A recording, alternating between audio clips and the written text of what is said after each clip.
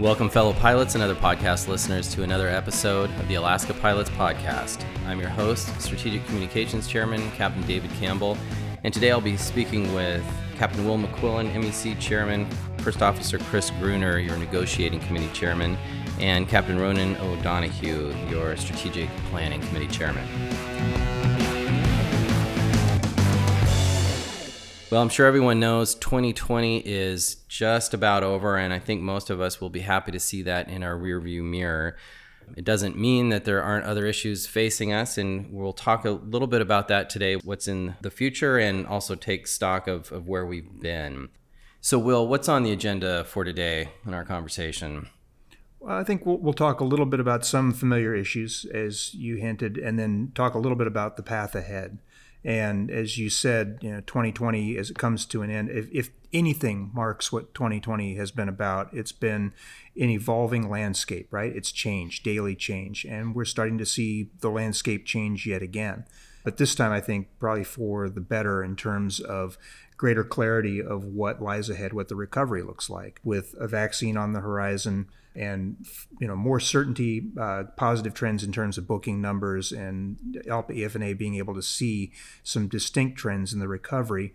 I think we can focus forward a lot more clearly now. In particular, I think for Alaska, we've seen the company decide that if they've seen a competitive challenge and they've decided to respond to Delta here in Seattle. And as they've gone to defend that market share, they're effectively trading the thing that we've heard so much about, that goal of cash burn zero, for a goal of defending market share. But it has pilot impacts, and that's partially what we'll talk about today. And sadly, still a lot hasn't changed in the way the company is attempting to make changes outside of the contract to save money. We've discussed that a little bit in past podcasts with the scheduling rules and the recent removal of vacation days, for example.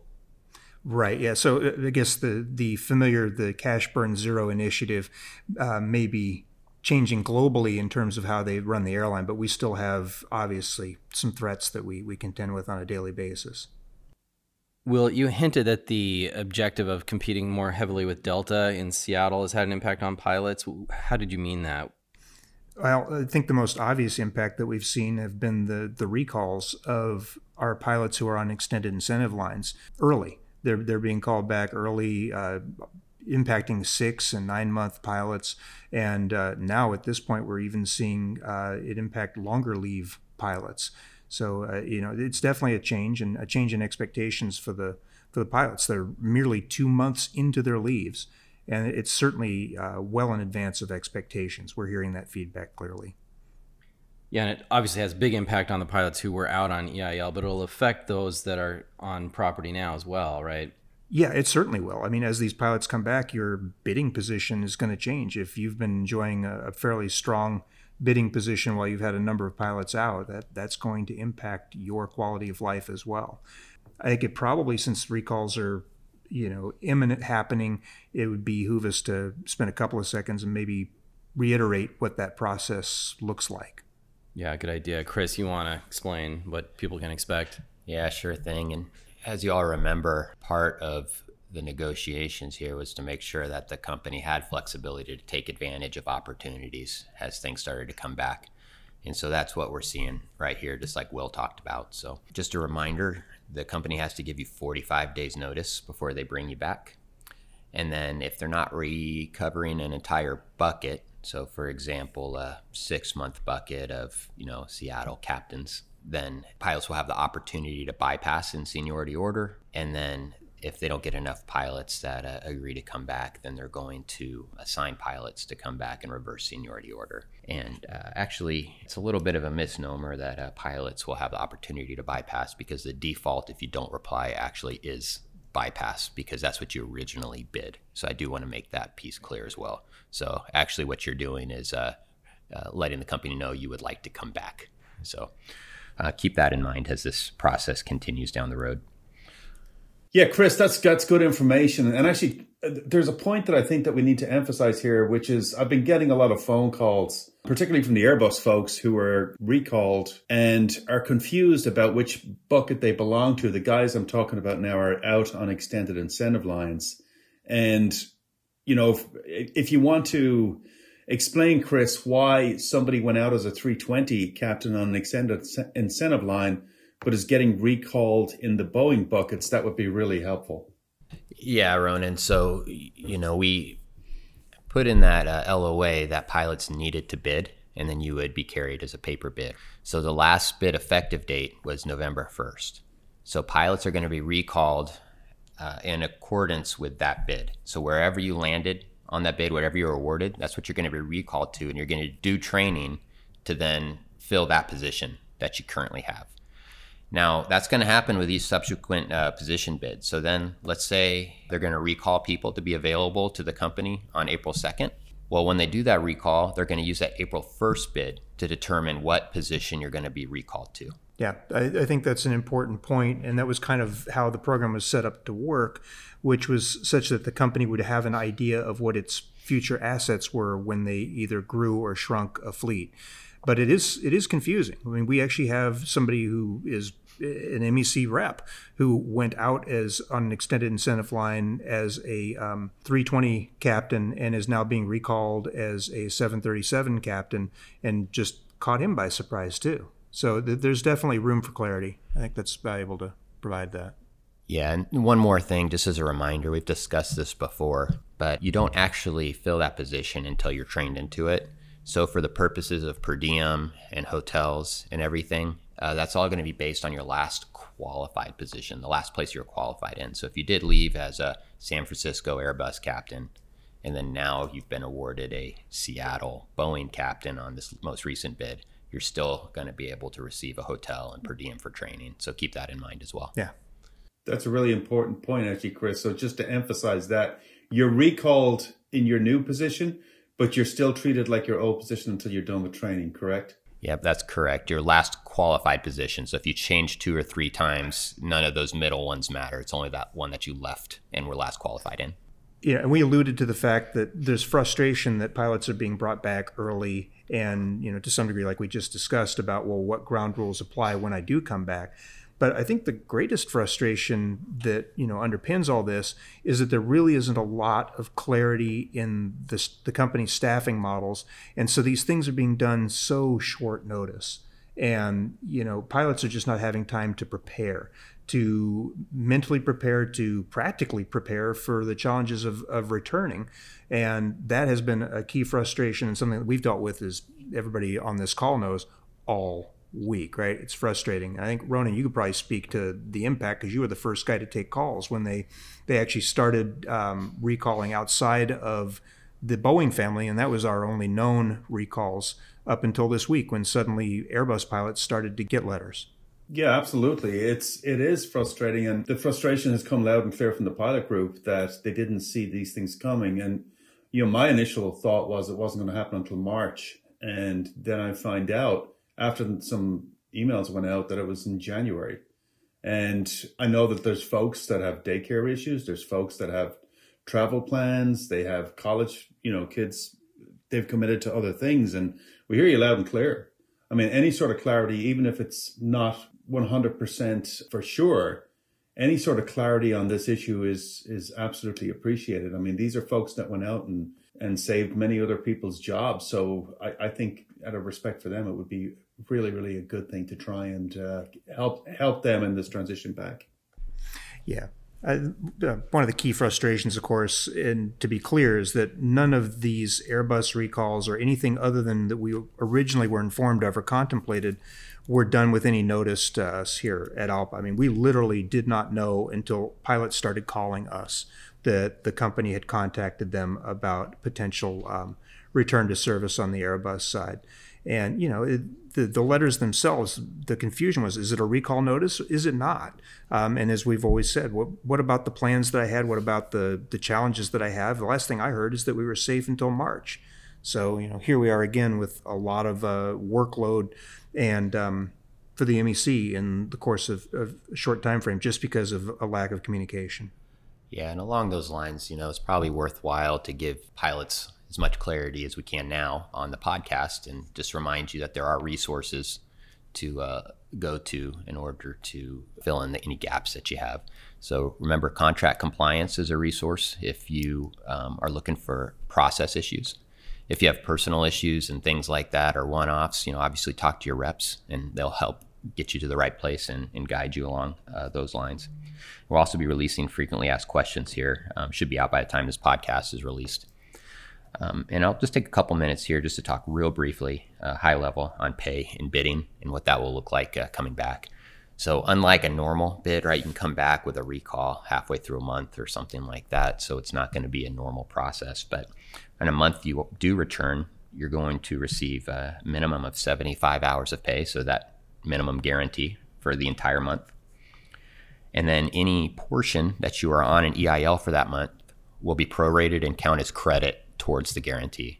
So then if you add additional credit, either through vacation or training or flying, that added to the EIL prorated section gets above that 75 hours, and you'll be paid that greater amount.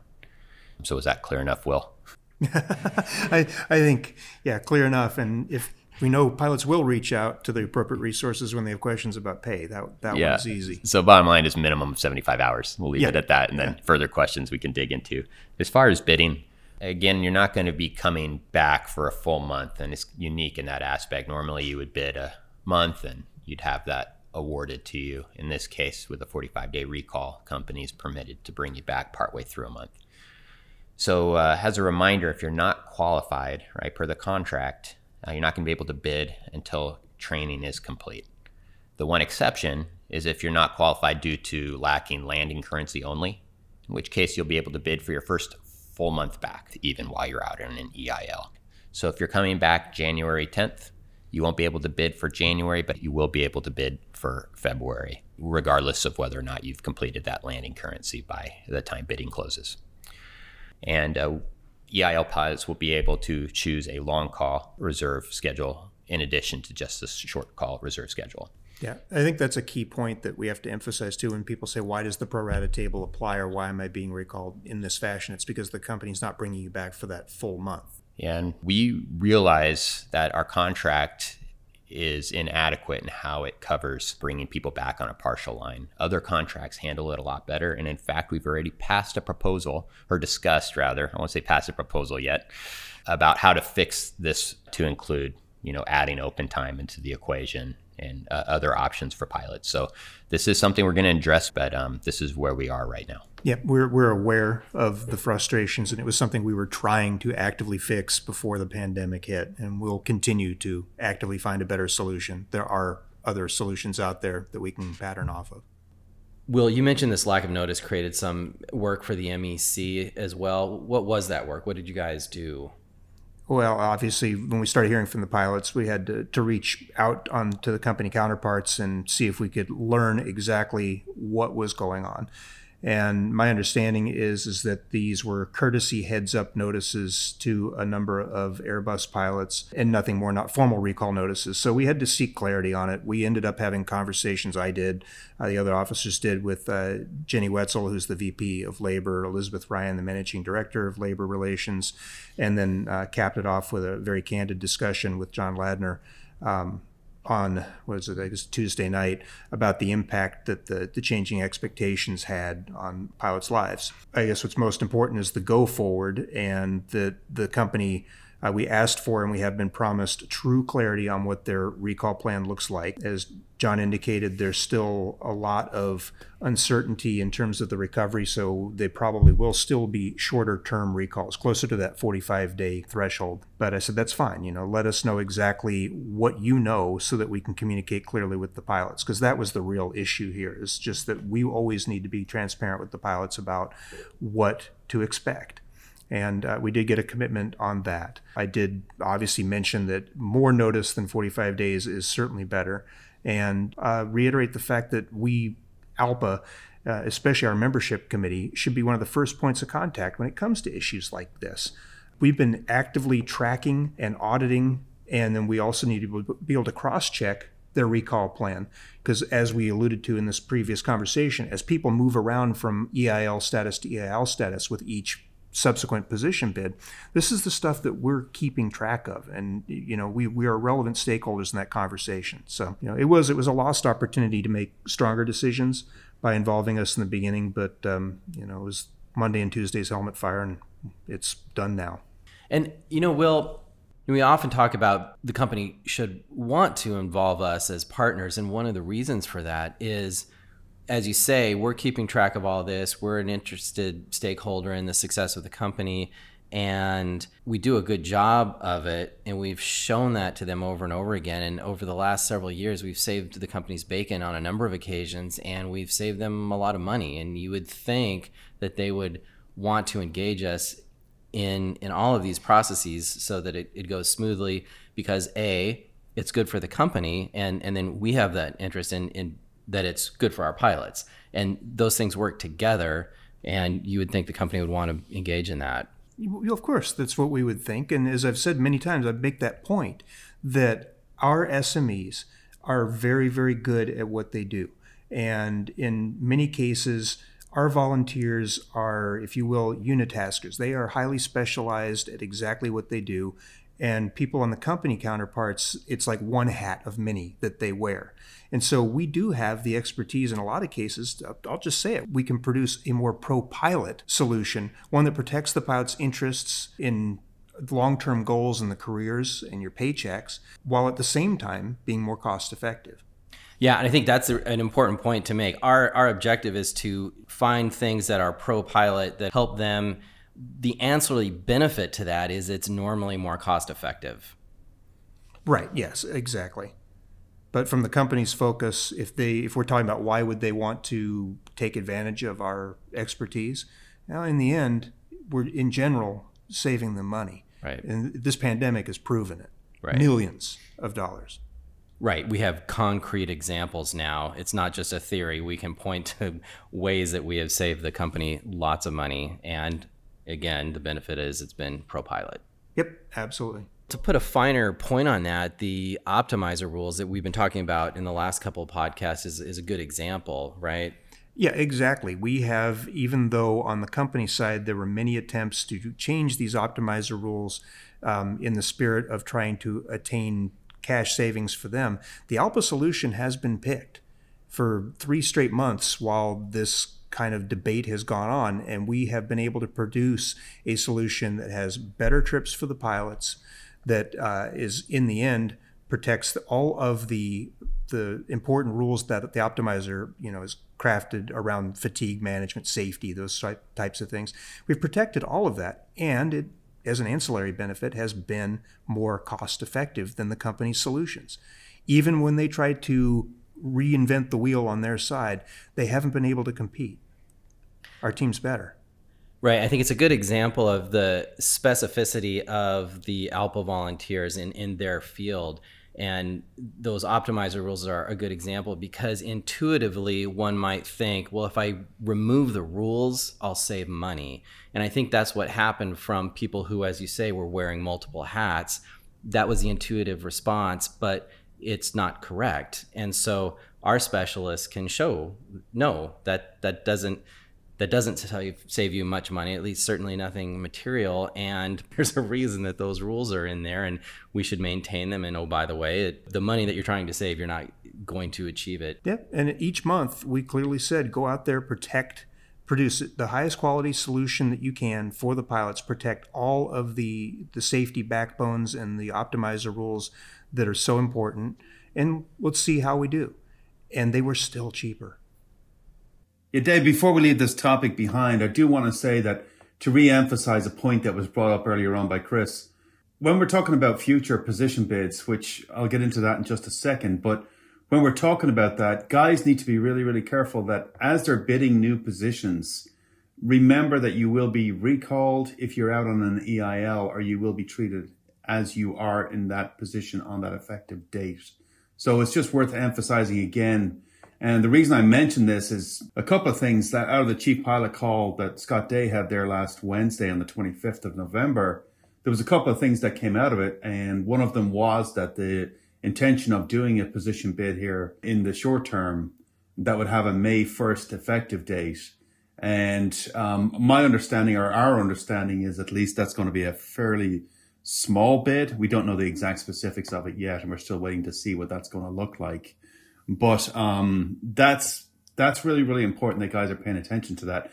The other thing that came out of that call, since I'm on that subject, which I was actually kind of glad to hear, and relieved to hear was when Captain Ladner made the comment that he was going to commit to San Francisco as a long-term pilot base. The question was asked of him, was that something that they were considering? And he said yes, that San Francisco market was very important to us and it is part of their long-term strategy. So I know that'll be a relief down to the San Francisco pilots to get that. So, but anyway, I just want to get that point in there real quick before we move on. Thanks, Ronan. And I'm going to turn the conversation a little bit and offer another example of the company's lack of or unwillingness to approach ALPA as a partner in finding a solution. And we talked about it a bit on the last podcast, which is the change to the way vacation is handled, and specifically removing the vacation days from the open time. So, Will, what's the latest? Well, as we've noted both in negotiating committee updates, chairman's updates, and discussed on podcasts, our position on this issue is very, very clear that we don't believe that there was a right to remove these days in any way, shape, or form, no matter what argument they want to craft. And it's our strongest opinion that they need to restore those dates. We did offer them a solution to the staffing problem that was articulated in Captain Ladner's email. And we're waiting for a firm response on the restoration of those days and the solution that we offered that would solve their problem in simple holiday pay. It's a very pro-pilot way to address both parties' concerns.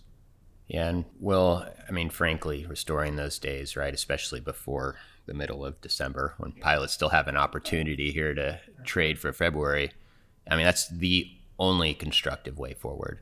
You know, otherwise, I mean, we'll continue to fight to restore those days, right? There's other processes, but again, it's like we said before, it's a long process and your lives are going to be negatively impacted for no reason in the middle of this. This didn't have to happen. No, it didn't have to happen. There was a long time period, an opportunity well before in advance of vacation trading opening to have a conversation if there was a problem and perhaps find a solution that would have worked. I mean, we obviously have identified the solution to the problem they articulated, and that should have happened well in advance of what they did. Right. And again, like we don't have the option to violate our contract. If we have a problem, we go and address things with the company and we expect the same back. The company should not be violating our contract when they have an immediate problem. So along those lines, you know, the company said they do want to discuss day at a time trading broadly. Well, this, again, isn't the way to do that. But we've been trying to solve scheduling flexibility for years now.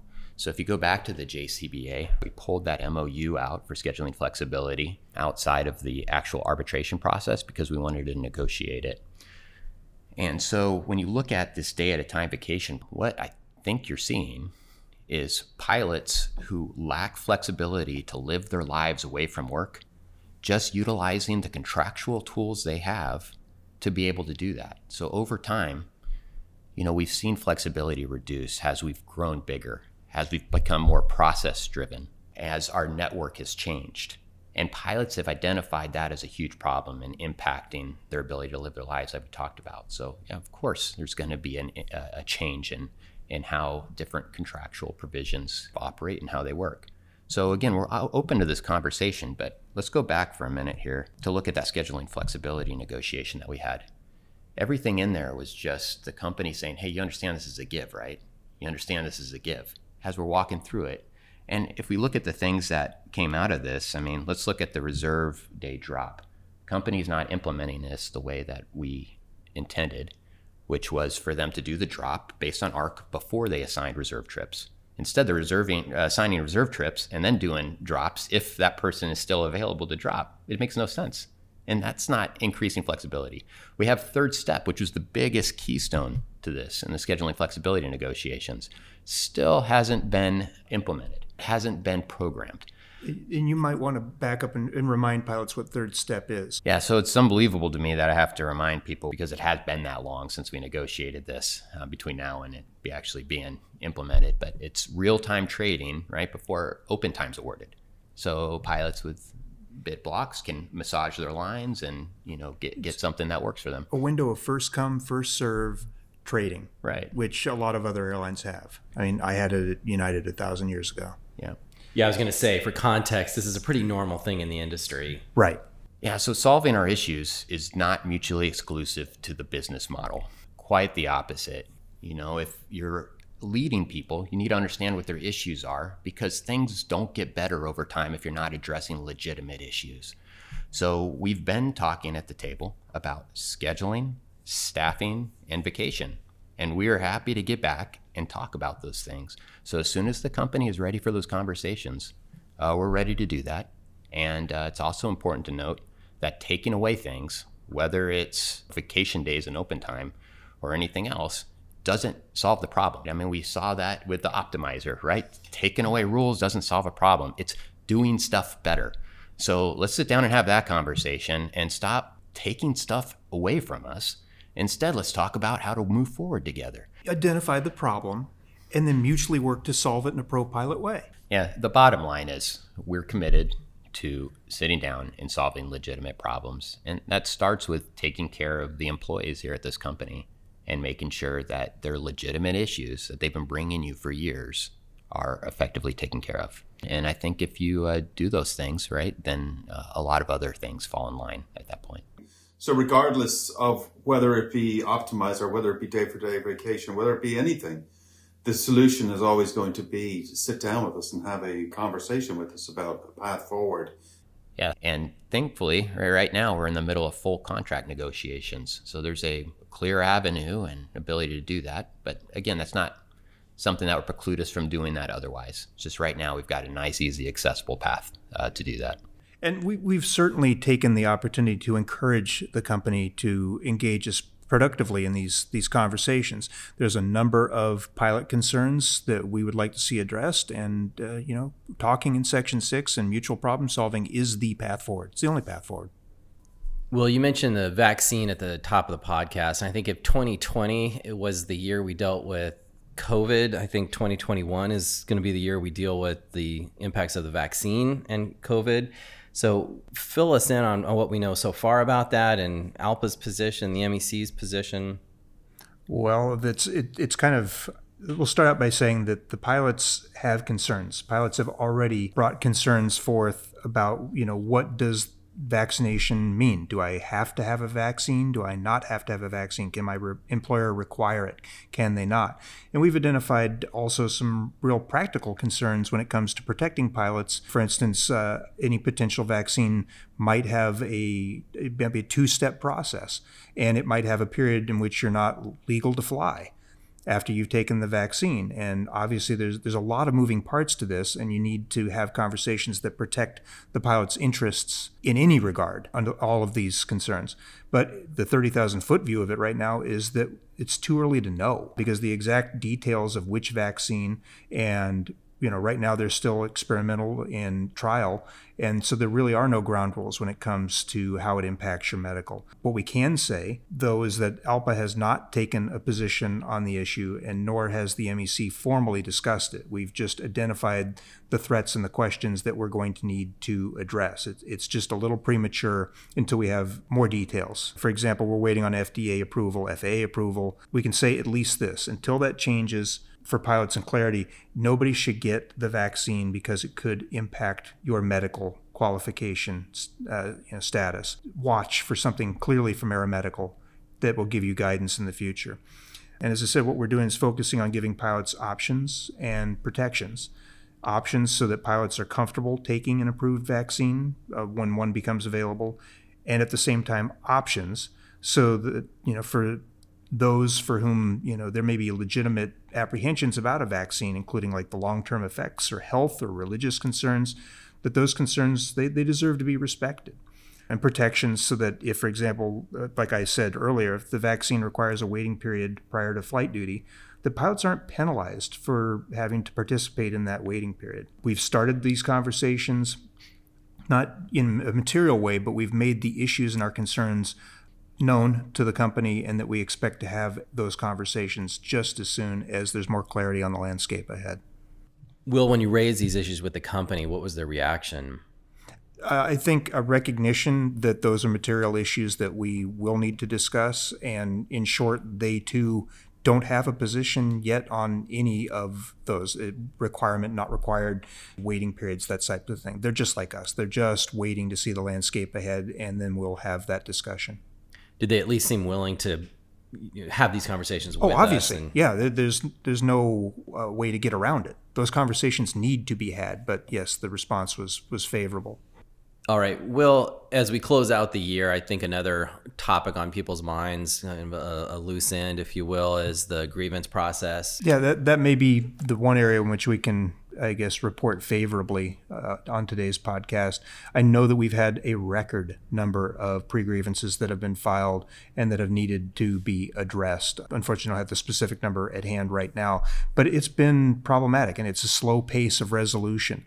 Then everybody recognizes that it's unacceptable. And early this week, the company sat down with the grievance committee in small group session and actually made significant progress on a number of issues.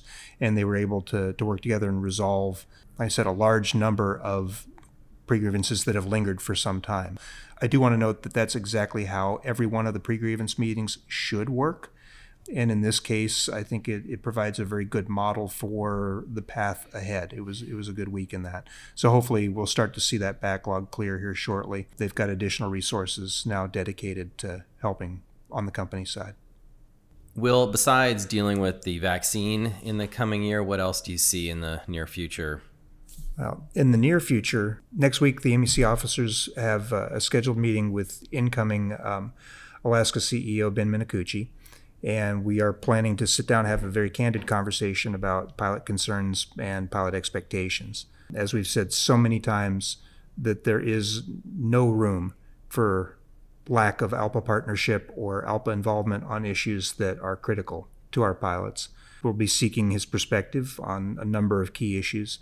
And like I said, we do look forward to candidly discussing our concerns and desire, now that there's more clarity on this recovery, like we have said throughout this podcast, to begin to address our pilot concerns. We understand what the pilot's priorities are, and it's time to move forward. There is always room for mutual problem solving, and we'll discuss that as well, that we've created a pretty good template over this last year about how things can work really well when we mutually problem solve and we can protect the pilot's interests, and that is the template and the expectation that we have for his leadership.